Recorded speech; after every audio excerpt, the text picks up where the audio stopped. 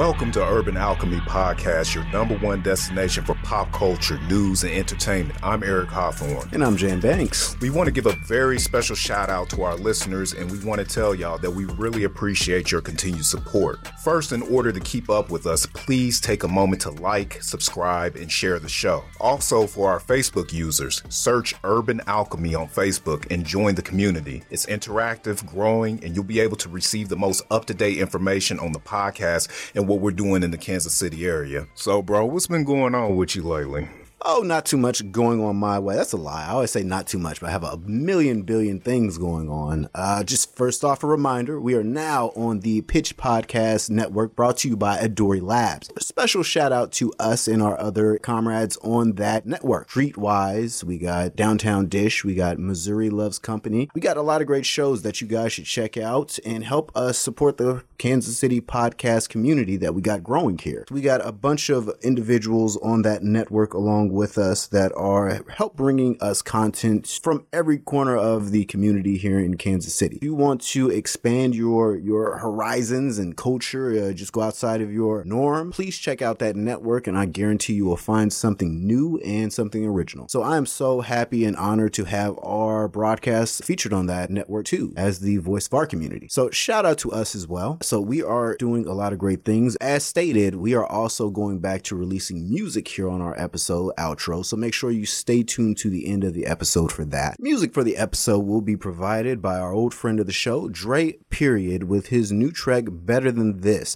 Please check out that individual. He is a dope young artist, and everybody we've had on this show featured is our dope young artists, so please check them out as well. Shout out to Faith, Smitty the Kid, Styles the Artiste, Obi-Wan Music, Handsomely Rich Kings, Huey Ali, Don Grammer, Tresh Jones, Hosey T, Louis Confliction, Midwest Saloon. There's so many individuals out here doing so much great music, and if you'd like to check that music out, please visit us on Spotify at Urban Alchemy Playlist. We got all the dope music we have featured on our episodes right there. So if you are interested in looking up any of those artists, please support them as well. Excited to be here for another great film review here on our Monday Media Reviews. So yeah, we'll tell the folks what we got for them today. You know, last week we talked about the Snyder Cut of Justice League. Well, we decided to take it back into one of our more retro reviews of the 2014 film Whiplash. But what I noticed about Whiplash after rewatching, and I'm sure you did as well, is that does this film necessarily fit in a modern context? As in, would it be able to get made today? Basically. No, absolutely not. It'd be looked at as harassing and bullying and racist and homophobic. And there's just, and not even because there's a lot of homophobic lines. There's a few lines of homophobia. There's a few lines of racism, but it's all done in the aspect of the overarching story. Still, no, I think if it did get made, it would be on a lesser scale, so to speak. It might not have so many big names attached to it because they don't want that heat to be brought on them. Definitely. After rewatching this film, I definitely thought to myself, a lot of the dialogue would have to be changed. A lot of the interactions between the main characters would have to be changed as well in order to fit in a modern context. And that's crazy because we're talking about a film that just came out 7 years ago. Right. But with today's social media presence and the cancel culture that we have going on, I just simply don't feel like this film would be successful in theaters, let alone in this day of COVID being successful at home. I think that would give ammunition for the social justice warriors since they don't really have anything to do right now. Yeah, just rewatch everything. And right. Isolate incidents. Yeah, and I think that takes away from the overall message of this film because this is one of the best films that I've ever seen. I think this is definitely a film that's in my top 10 of films, definitely in the top 3 within the decade between 2010 and 2020. I really enjoyed this film. What about you, bro? Absolutely. Definitely one of my top films in terms of acting, in terms of story, in terms of character development. Just the way you see the main character's progression, his overall arc is just something phenomenal to watch. Just it combines my love of film and my love of music because, as I stated on the last episode, I was a band kid in high school. Being in a band classroom again with that kind of, it's just such a different feeling for anyone who's never been there. Just the feeling of you're an individual. Everybody has their own individual pieces, but it all comes together to make one cohesive sound. It's just the relationships you build with people just in your section, right, or just within your instrument you play, other people in that section. And then you have your actual section, your woodwinds, your brass, your percussion. And then you guys build a bond. And then you guys as the band build a bond. And then you have the bond with the director, your music instructor. At times it can almost feel adversarial. So to see that relationship played out in film was something I never thought I would see. And I never thought I would see it played out in the context that they did it in. He would not be able to fly. And he's abusive. He's not even bullying this kid. He's like just straight up verbally and physically at certain points abusive. Right. Yeah, so when I kind of think about it, I just think about a lot of the films that you and I enjoyed growing up. They would not get made. I mean, Pulp Fiction's definitely one of them for many reasons. I mean, the overuse of drugs, so they would probably talk about dependency issues nowadays. Marcellus gets raped. Huh? Marcellus Wallace gets raped. Ving Rhames' character gets raped towards the end of the film by two people. One watches. Yeah, and one watches. So. Zed. Yes, that's how great that movie is. You just remember little details. Yeah. So, but I can see several Quentin Tarantino movies not getting made.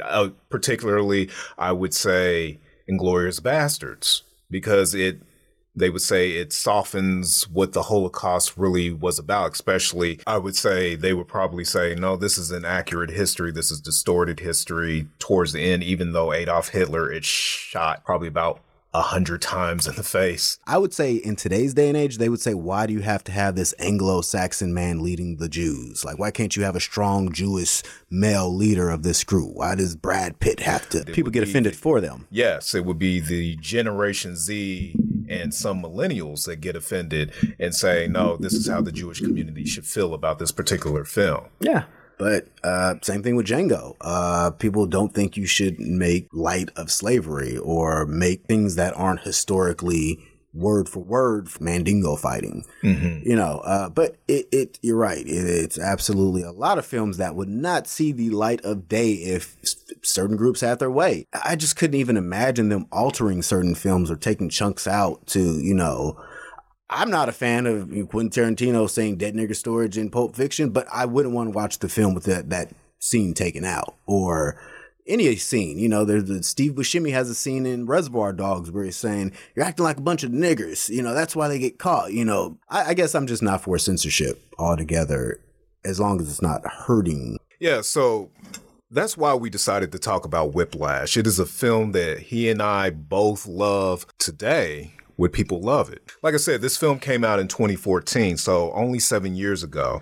It's written and directed by Damien Chazelle, a young, talented writer, director, but he's only made 2 other films, La La Land, and his most recent film was First Man, which was in 2018. Now, this film has a great cast, but it really shines with its 2 main actors. I would say, protagonist, antagonist, Miles Teller as Andrew, and breakout star of the movie, who is J.K. Simmons as Terrence Fletcher, who is a conductor at Schaff Conservatory, where Miles Teller's character is trying to get into, ultimately does get into. Would you like to give a breakdown of the story, or how do you want to get into this, bro? Yeah, I mean, Damien Chazelle is an amazing, one of the, I think, going to be premier filmmakers that we're going to watch in our adulthood. Yes. And see them become like the big names that are associated with big hits. But yeah, the direction in this movie is as much a character as the 2 leads, because the way it's shot is just so, like, to capture sound visually is super tough. Right. But he does it in each and every scene almost. I can't think of one scene in that movie where it's just like, it's not working. Damien Chazelle, of course, he's the director of the Academy Award winning film La La Land. Right. I never saw that though. I'm joking. Moonlight won the Academy Award that year. Oh, okay. Oh yeah, I do remember that. But La La Land did win. I think Emma Stone won that year. They won awards. John Legend also won for Best Song. Okay. But that just showed what a class act he was, because he just was straight up like, no, we didn't win. Moonlight won. People could have been an asshole in that situation and been a baby and threw a fit, but he was super cool about it. He was just like, I'm super happy for La La Land. You know, come up here, enjoy your moment. But, you know, he is a cool person too. Just, I love watching interviews with him, and it shows why he's such a good filmmaker, because he understands, like, to go from shooting a movie about this deep, intense subject matter to making a full-blown happy-go-lucky musical, you know, it's a tough transition. He is definitely one of my favorite young directors, like Wes Anderson, Ryan Coogler, you know, in that class, who I think are going to be able to push the envelope of what we know cinema to be. But yeah, the two actors, I've always been a huge J.K. Simmons fan. And a lot of people know J.K. Simmons by the face, but don't know his name. Or I think more recently his name has become more commonly associated. They know him by his voice because he plays the yellow M&M in the commercials. He also plays the State Farm. Yes, and he plays the iconic J. Jonah Jameson in the original Spider-Man trilogy, as well as the new Spider-Man movie starring Tom Holland. He was so good. They broke reality. They broke reality and brought him back from a character that he first portrayed in a 2001 movie. They probably started shooting in 1999, 2000. Yes. So this is how important this actor has been to the lexicon. However, in this film, he is not a happy-go-lucky character. I was going to say, for me, my first interaction with him was as Vern Schillinger on Oz. Okay. Where he is the antagonist amongst a cast of convicts. Oh, He's really? the head of the Aryan Brotherhood and an avid rapist. Like, one of these scariest TV roles I have ever seen in my life. And then to see him switch from like comedy to drama to action, and just see him in all these movies. I just saw him in Patriots Day a couple weeks ago. I was rewatching Patriots Day, and I was like, oh yeah, J.K. Simmons had a small role in here, and he did phenomenal. But, yeah, he always does. But yeah, he just has such amazing range in the way he's able to capitalize on that in this movie, you know, being able to be very comforting and very welcoming. You almost want his acceptance. He's able to just go from 0 to 100. It's so believable. Miles Teller, who's also a great young actor, in being able to play this role as somebody who starts off very timid and naive, and then becomes someone who's pretty much cutthroat and it's just like, I'm going to do whatever it takes to be the best. It's just an amazing testament to the filmmaking, to the writing, to the acting. And yeah, definitely one of my favorite films. Yeah, but this is probably Miles' best role, if we're going to be completely honest. I mean, he hasn't really done anything substantial since. Small teen comedies, whatnot. But yeah, this was his magnum opus to date. Like, this was what made him a serious actor. Right. So basically, the beginning of the movie starts out where Miles Teller is approached by J.K. Simmons' character, and he's brought into the conservatory as a backup, basically. And so from there, he does some small competitions between band members, and, you know, he eventually gets to be the lead drummer. Before he does that, he brings him in from a junior. And this fictional conservatory is pretty much based off Juilliard, like the top, the best of the best. He does J.K. Simmons' character, Fletcher. He understands the dynamics of psychology. So he pits one musician against the other to make them better musicians. And he does that all through the movie. And when he does get, Neiman's character does get to this top tier band, jazz band, he pretty much puts him immediately against the drummer who's already there, who they automatically paint as an a-hole, who's just like, turn my page. And you don't feel bad for him at all. I love interaction. The first, if you remember, Fletcher tells Neiman to be there at 6 o'clock. Mm-hmm. And he gets there. He wakes up late, actually, like 6:15 or something. He runs and he falls down the stairs, and then he gets there and he sees on the door, it's like 8 o'clock. Like, class starts at 8 o'clock. But Fletcher told him to be here like 2 hours early. Right. And so he's pretty much sleeping when everyone gets there. It reminds me of pledging a fraternity. Like, you have to meet certain people, you have to do certain things at certain times, and a lot of it's bullshit just to see if you're going to do it. And Fletcher is one of those individuals who does that, but does it with, I think, a purpose, would you say? Yeah, I would say there is a method to his madness. Yeah, like, especially because he woke up late. It was a very, and I actually love this movie so much, I read the screenplay. And yeah, you pick up certain clues, like the way his name is actually Naaman.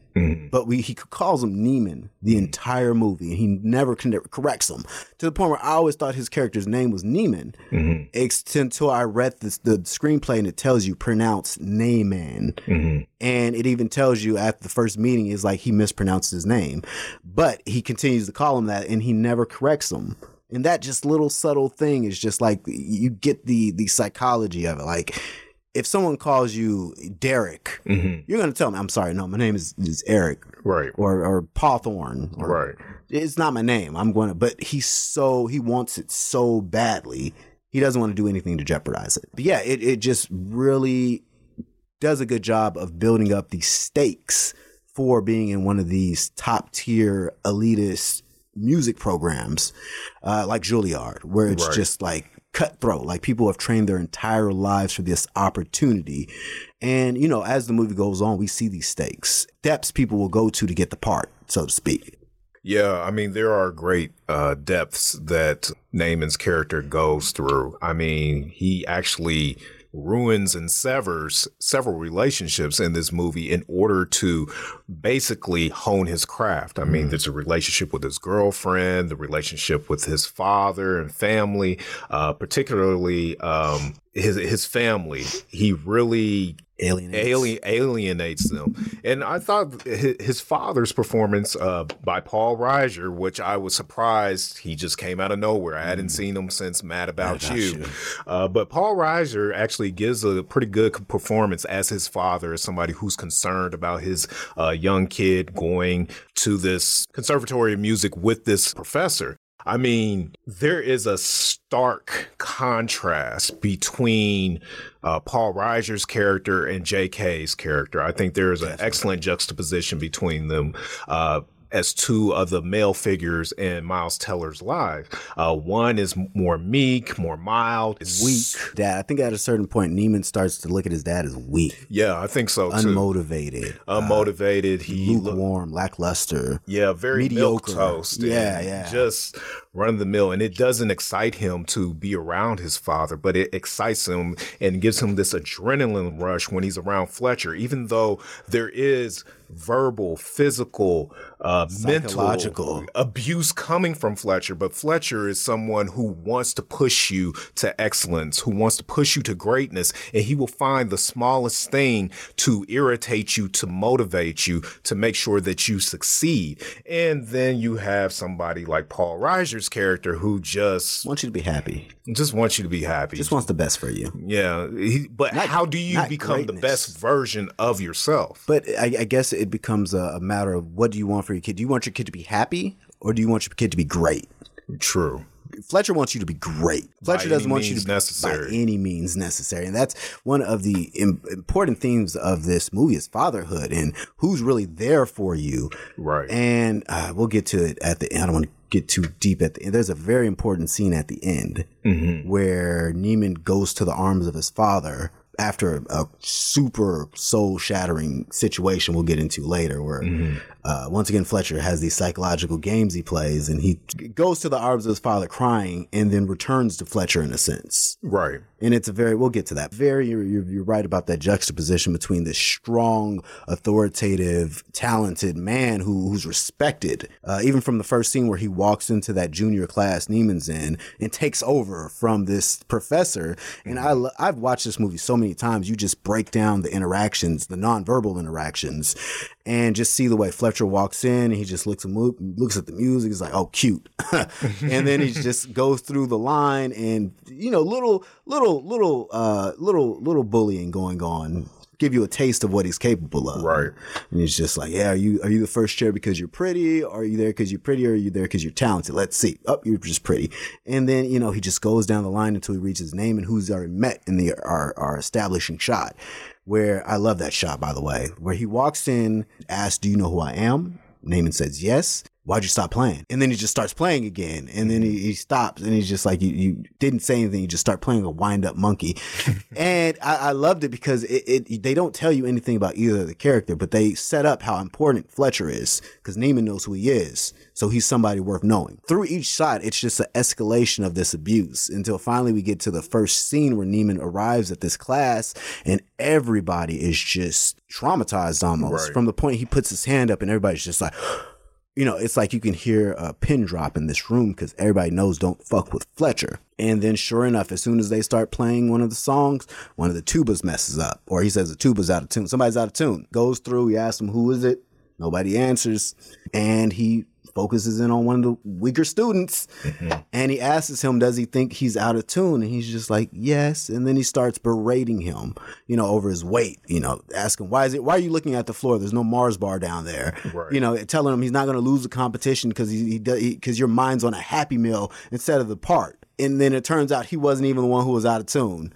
It was another guy, but he just didn't make it to him yet. And that just sets it up. And then Neiman's just like, oh, this is what I've signed up for. When he speaks with Neiman separately, he's very caring. He's very concerning. Like, hey, just go in there, have fun. Just do the part as best you can. We'll go slow. And then he gets in there, messes up once. It's okay. Then he messes up again. He's like, all right, still not quite my tempo. Messes up third time, throws a chair at his head. And then the floodgates open. This is the dragging and rushing scene. Yeah. Oh, yeah. And it's when we actually go to full blown physical abuse. Where you want to break that scene down? Well, basically, J.K. Simmons' character, Terrence Fletcher, wants perfection. So he's trying to get to the bottom of what's going on with this performance. Why are you messing up? And he's trying to get Neiman's character to critically analyze his own work. What am I doing? Am I going too fast? Am I going too slow or what? And so he makes him repeatedly do the part over and over again. And he's like, okay, so you're dragging or rushing? He's like, I don't know. He's so flustered. Yeah, he's flustered at this point in time. So then after that, Fletcher starts slapping him. He's like, now are you dragging or rushing as he's going along with the beat and the tempo and he's trying to figure it out. And he slaps him several times until it clicks in Neiman's head that, okay, I've got to give this guy the correct answer or it's just going to get worse. It's just going to escalate. And finally he figures it out. And then Fletcher's like, look, you're not going to jeopardize my performance. You need to understand what you're doing. You need to be on top of your game. Now that's me saying in the kinder way. Yeah, he's paraphrasing. Yes, definitely paraphrasing. But basically, Fletcher is a perfectionist. He's very anal retentive on his work and he demands perfection. I think that overall with Fletcher's character, it is that he's trying to get these kids to understand that it is a privilege to be here. It is a privilege to have me instruct you and you need to bring your A game because I'm going to bring my A game every single step of the way. And best this is of the best. Right. They always talk about the best of the best, but he really wants the best of the best, the perfect of the perfect. And I think that, Fletcher instills something very Darwinian. Survival of the fittest. True. Survival of the fittest is really a key component in this story. I mean, because Fletcher's motivations are to push you to greatness, and he does not want any weak links in his production. I mean, it's just not going to fly. It's not going to win you any awards. It's not going to win you any prestige. And it's basically not going to win you any favors with critics or your audience. It's the weak link of a chain, especially in a band. One bad player can throw the whole piece off. And that's so true. Right. And I think mental conditioning is super important. Mental conditioning could be abuse, but done correctly, mental conditioning can save drug addicts from addiction. Right. And I don't think either one of us are advocating for any kind of abuse. We're just pointing out that these are his motivations. This is his end game where he's trying to bring you from point A all the way to point Z. But that's his job. Like he holds people kind of like the soup Nazi from Seinfeld. He holds people, and he has this soup Nazi from Seinfeld. For those of you who don't know, he's a guy who's anal retentive about his soup. He does not give his soup to everybody. He takes the soup back. He doesn't care about your money.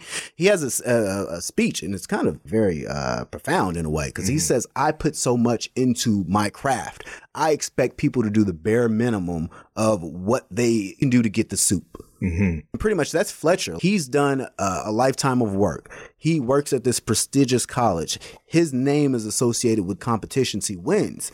So it's his livelihood. So if you're just some kid who's there to play music and have a good time because you like playing music, this is not the place for you. Definitely not. This is the place to show the best of musicianship. This is a job. Yeah, it's essentially. a career. You know, you have to be someone who wants to live, breathe the music. You have to study the notes on the paper. You have to literally bleed, which, I mean, Chazelle does a wonderful job in 2 different scenes in which Miles Teller's character has to bleed in order to want this. One in which he's playing the drums to the point where his hands start bleeding.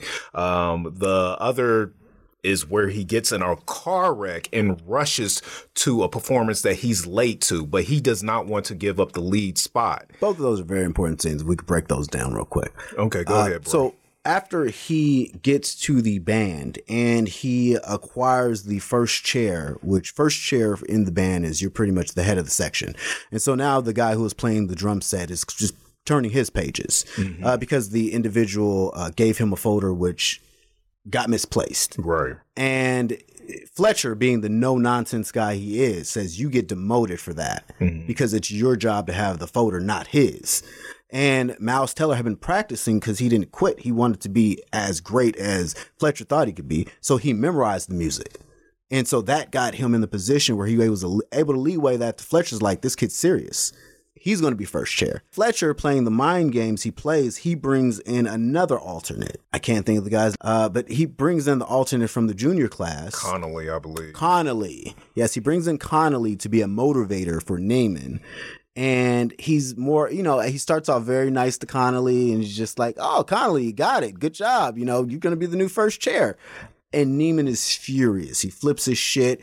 And that's when you really see him starting to slip his slow descent into kind of obsession. And then they have this scene where it's just like a competition for the part. And they are all pushing themselves. He pretty much shuts down the whole band practice to let you know, like, we're going to do this until one of them gets this part because they're not going my tempo. He spends hours. And like you said, this beautiful scene where Neiman is playing and he's bleeding from blisters on his hand. Fletcher is yelling at him, screaming at him, banging stuff, throwing stuff. So he keeps playing faster and faster. And the blood is dripping on the drum as he's playing. Sweat. Blood, sweat, tears, everything he's leaving on that drum set.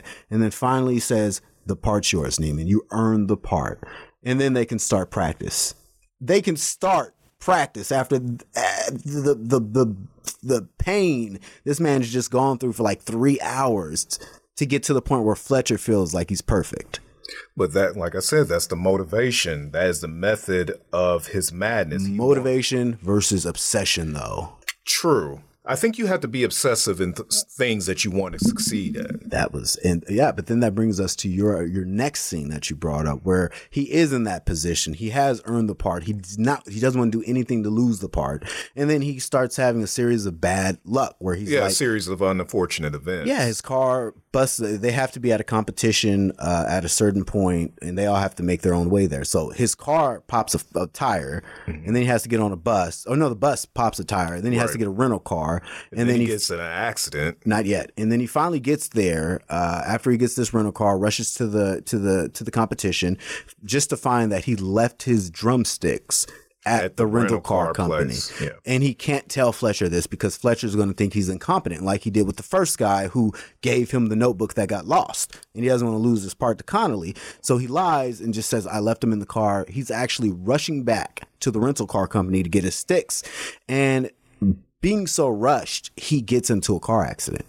He gets T-boned, and most people would, go to the hospital after that. But he limps to the competition, bleeding, hands broken, and tries to play. Like, that's insane. That's obsession. Right. And then basically, Fletcher is like, you're done. You're done. You're done. It's over. They try to play Caravan, and he's like, you're done. Fletcher's humiliated. Yes. You have to understand that Fletcher demands perfection, and this is far short of perfection, this performance, and it angers him. He just dismisses him. And then after that, Naaman and Fletcher get into a confrontation on stage. He attacks Fletcher. Like, he snaps. That's the point where he can't take it anymore. He jumps over the drum set and it tries to kill him, but his body's so broken, he can't do anything. It's like WWE on a stage. It's really...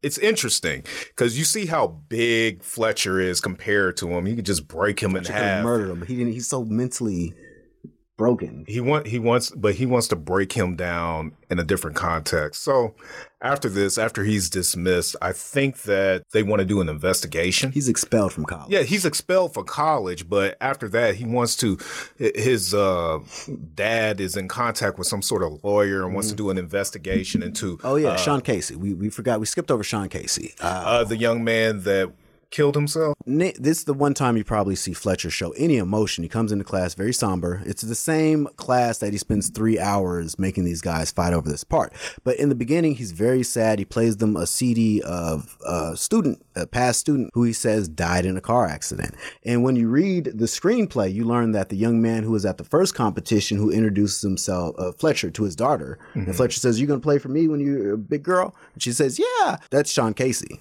Okay. And Fletcher says he's died in a car accident.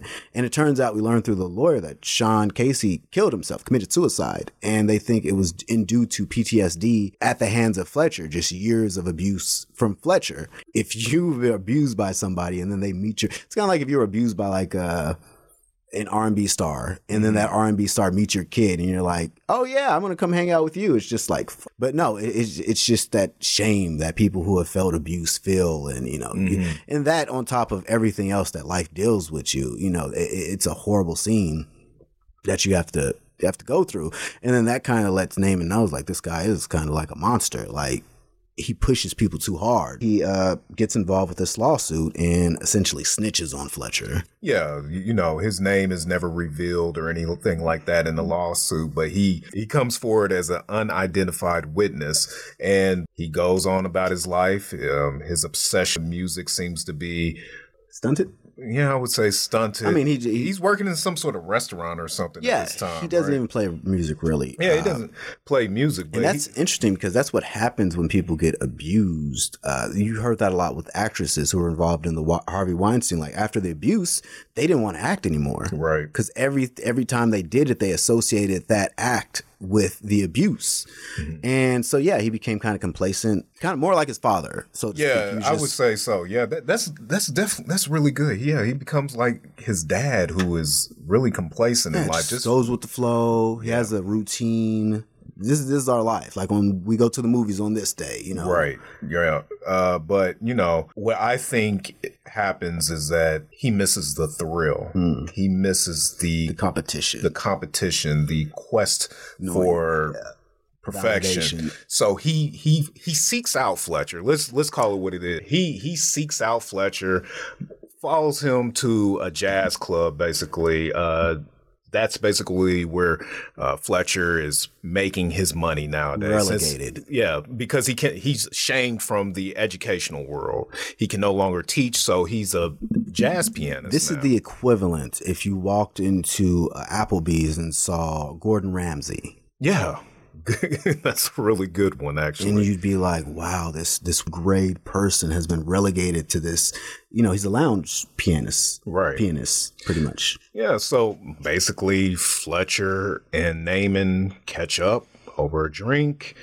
Fletcher basically tells about his dismissal from Schaefer, and, he's basically way more reserved, toned down. This is a guy, it seems, that you can have a conversation with as an equal. Would you not say that? Yeah, now that shroud of instructor-student has been removed, Fletcher does open up more about his intentions and his reasonings behind his methods.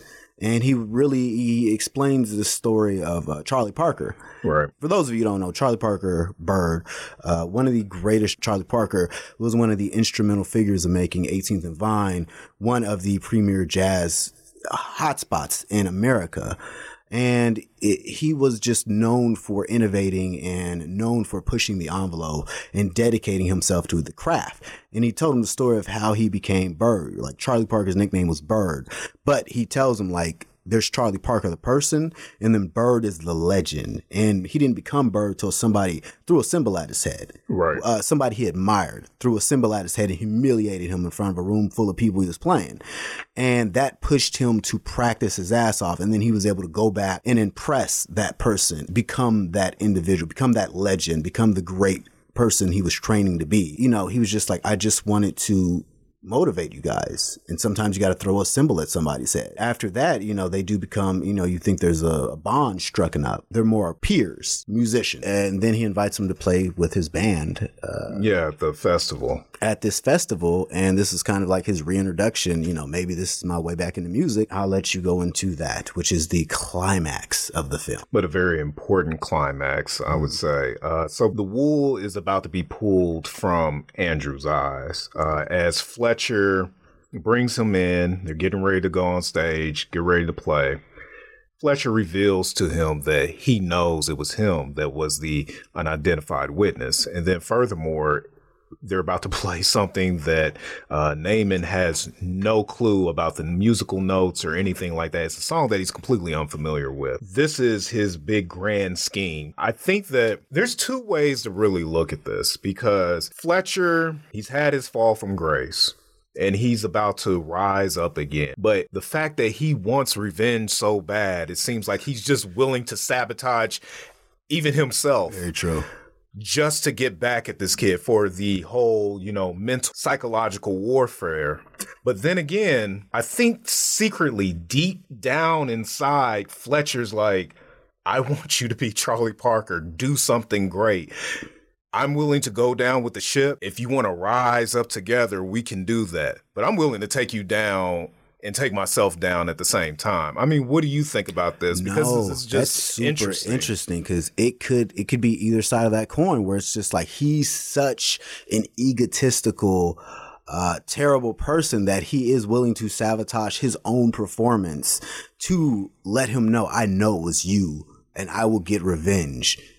And, you know, he humiliates him. And that's the scene I was talking about earlier, where he runs off the stage and hugs his father. And it's just like, and you're right, he could have just been pushing him based off of the next scene. But it was such a cringe-worthy scene. I've never seen a scene like it. I've never seen a situation like that where a drummer, and I love that the Damien Chazelle points out the importance of the drummers. Mm-hmm. Just how, like, if one person's off, like I said, it throws the song off, but the drummer completely takes. I kind of want to just interject real fast. I took a philosophy class while in college, and they talked about the importance of drumming and saying that was probably actually the very first instrument. Mm-hmm. And what the drum symbolizes is the heartbeat. That's why we have the bum, bum, bum, bum. And they believe that's how the drum was conceived. So if you put it in a context of thousands and thousands and thousands of years later in Fletcher's band, the drum is essentially the heartbeat, the lifeblood of this performance, and how critical Miles Teller's performance is in his performance as a musician is to this overall performance of the band. I just think that it's really interesting that you pointed out that Chazelle said, no, the drum is really important because it really is the heartbeat. I was actually listening to a musician who watched the movie and they wanted them to review it. And he thought it was very interesting how Damien Chazelle he pointed it out and I never noticed it. But he said like people who professionally do music would notice it.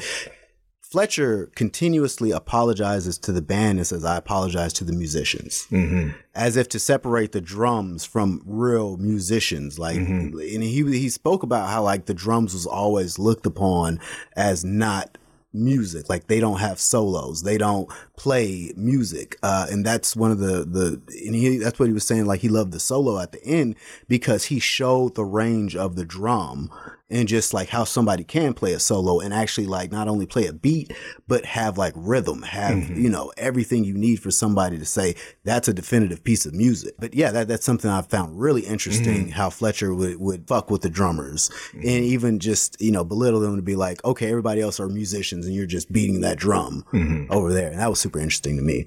But yeah, the climax, like I said, was this solo, which was an amazing, I have that on my Spotify list, just Caravan. I used to listen to it on YouTube all the time. And if you actually, I can't remember the musician's name, but he actually plays it in concert, and the amount of sweat pouring off this man just because of how intense and the upbeat tempo of the music is just amazing. Yeah, let's start from the beginning. So like I said, he runs from the stage into his father's arms weeping because he's just been humiliated again, and he loses. He's pretty much, you lost. Like, you can't do anything in this situation. And his dad's telling him, it's okay, son.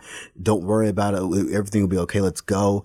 And he thinks to himself, like, no, Fletcher's not going to win. I'm going to, like, at that point, I was like, what could he possibly do? Right. Because as a musician, you never think to play without a conductor. That's like period, point blank, rule number one. You never play without the conductor. So to do that, I was just blown away, like a band geek, just like, oh no, he didn't. And he goes back on stage and he starts playing Caravan by himself. And then the other musicians in the band are so confused that they're just like, I guess we're going to start playing Caravan. Right. And I love that in the Spotify version, they leave that in. It's just like the bass starts on a confused note, like kind of a slow doom, doom, doom, like he's just picking up. And he pretty much takes over Fletcher's band, hijacks the band from Fletcher, which is embarrassing for a band director to not be the one directing a band. And he's just like, all right, I got to go with it. Like, at this point, Neiman's steering the ship. Right. He's pretty much directing Fletcher. Like, he's directing everybody. Like, I'll tell you when to come in, you know, and Fletcher is just, he's talking shit to him while he's playing. I'm going to kill you. Like, you know, and he doesn't care. He's just looking at him like, yeah, I'm right here with you. Like, he's letting Fletcher know I'm here for everything you have. Let's go. Let's fight. And he sees it in his eyes. Like, at that point, he sees like this kid is serious. Like, he's got it. Right. He gets into it with him, and he gets to the point where Fletcher knows, like, he's become the teacher again. He's like guiding him. He's telling him, yes, go up, go down, slow it down. It's just a beautiful scene. Yeah, definitely. I basically feel the same thing. I don't really have too much more to add to it. I was just taken aback by the fact that, you know, he came back on stage and he hijacked the band, but then he and Fletcher worked together towards the end of the music, and the end of the performance, and it was just magnificent. I mean, just to watch these two battling minds come together and form something that was just a scene so powerful, a score so powerful. I just really thought it was one of those very iconic scenes in movie cinematic history. Yeah, absolutely. Two enemies. Yeah, two enemies converging and working together. Yeah, it's a beautiful scene. I've never seen a mentor type movie like this where it's not a clear-cut villain and you don't know if Fletcher is a bad guy or a genius. You see what the product is, and you can't deny there was some sort of validity in the method he used, because Neiman obtained that God level. It was almost like went Super Saiyan. Right. And went to his final form. That was just something so amazing to watch. Just watching the look of awe on his father's face and the look of awe on Fletcher's face.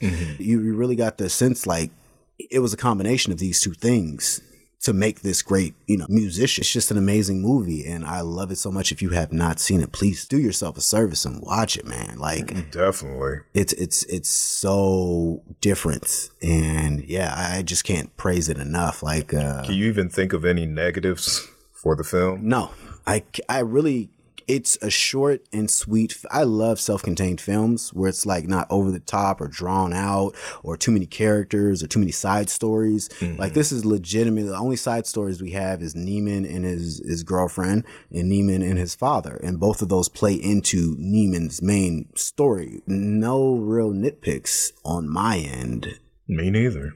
Like this is one of those few movies I'd say is as close as we could probably get to a perfect film.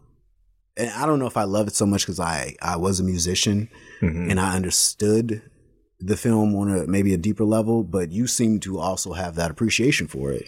Yeah.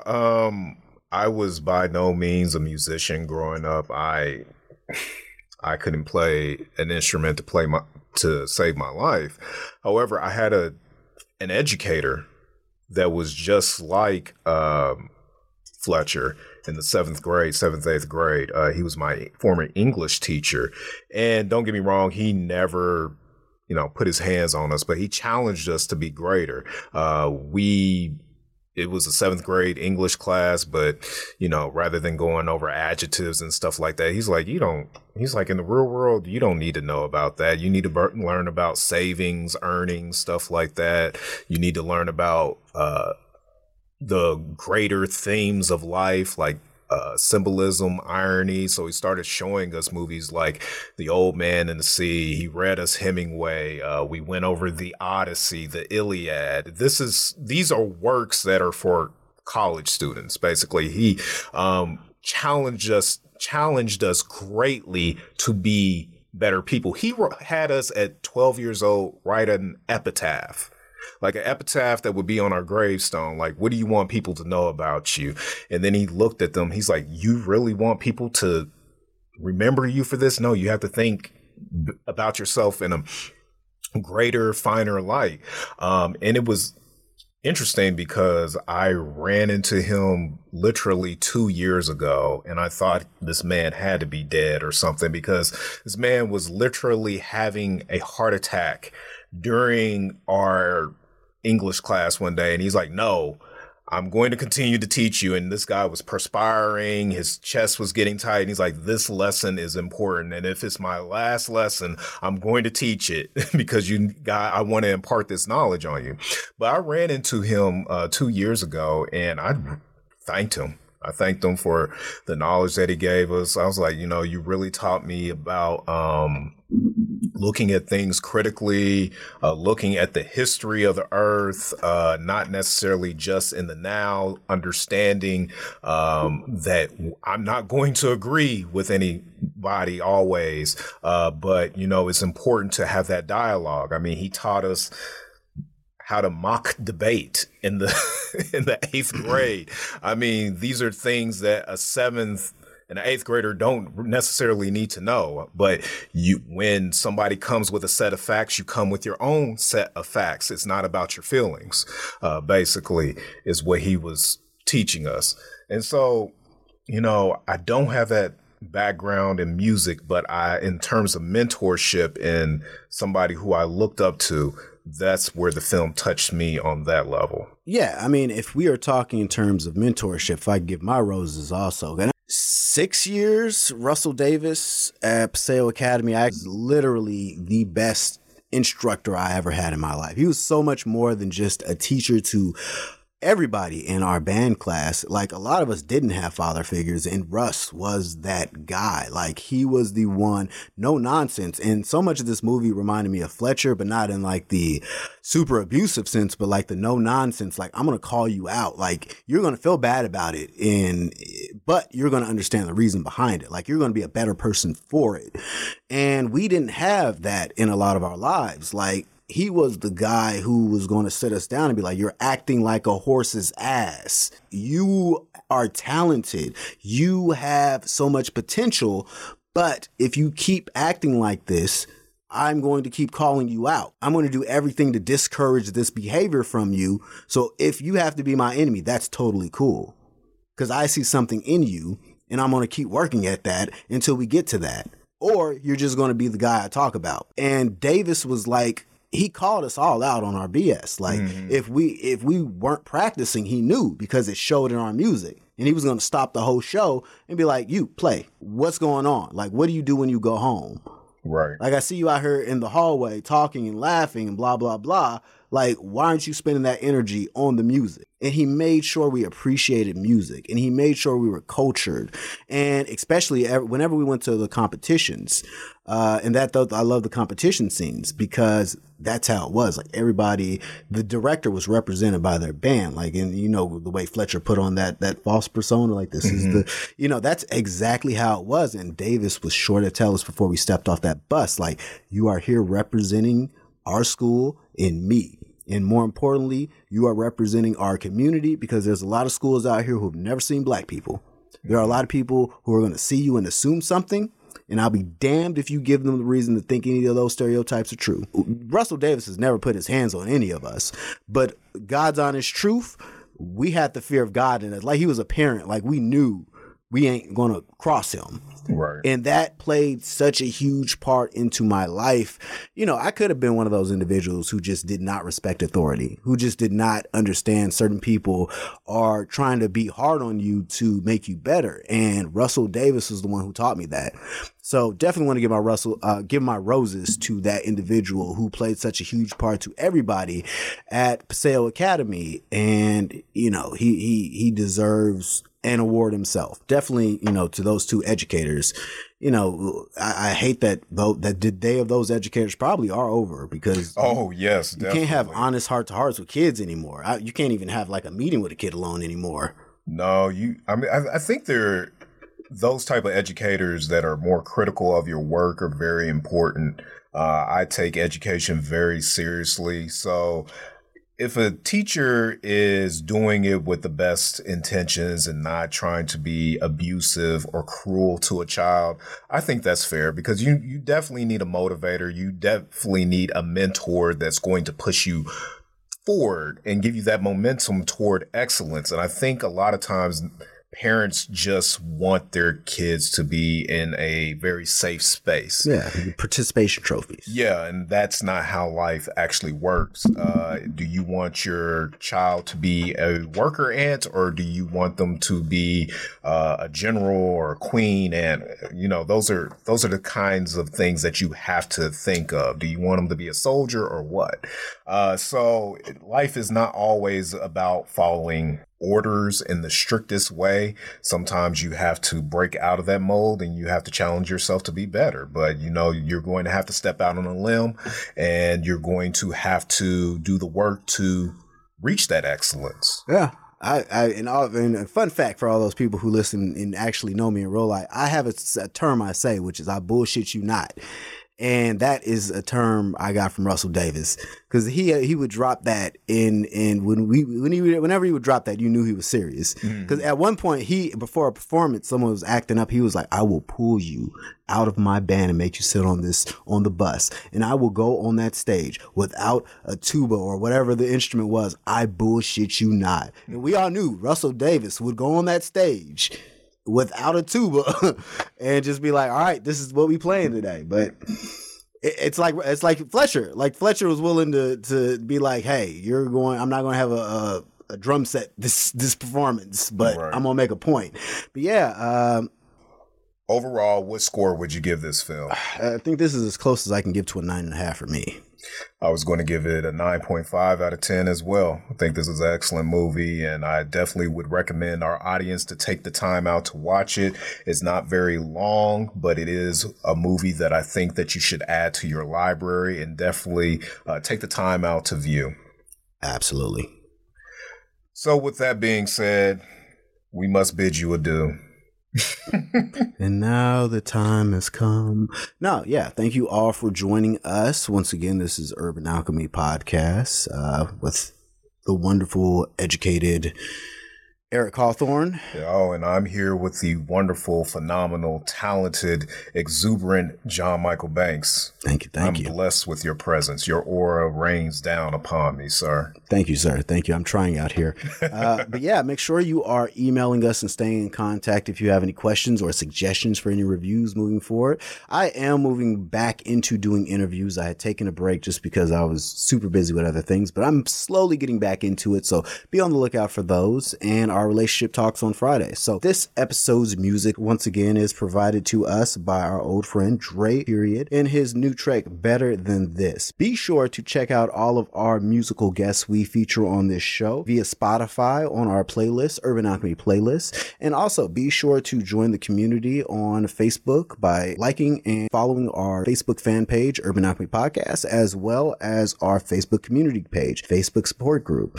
And yeah, we will continue to grow. Also, we have a Patreon. We are trying to get funds so we can do upgrades to the studio. Like, you don't understand, I've been doing steady upgrades. And if you listen to the show, you can listen to the steady progression of the production value as it increases. So if you would like to contribute and support us in that endeavor, it is urbanalchemy.com/patreon.com. If you want to support us and support the people we support, please think about contributing once a month. It could be as low as $1 a month, whatever your budget's at. So if you believe in the mission, please help us out. So yeah, you got anything else for us, Eric? No. Just looking forward to the next movie review. What movie you want to do next? You want to do something like The Prestige? Oh, you read my mind. Stop there. Lock it in. You literally... Boom. Okay, next time we're going to do a review of The Prestige, Christopher Nolan's follow-up to Batman Begins. We will do that. We won't give you our opinions now, but please stay tuned to that. I think you all will be very interested to hear that particular review. Hell yeah. So yeah, this is our show. Thank you all once again for joining us. You all stay safe and stay blessed. We will catch you all later. Peace. So what do you think you're saying? Fuck all the games you're playing. See, I doubted love would stay when my heart went a separate way. Then I see that the world keep turning. So why do I feel like running away toward a day where shit feel better than this? I think I did it. I think I did it. I think I did it. I think I did it. I think I did it. I think I did it.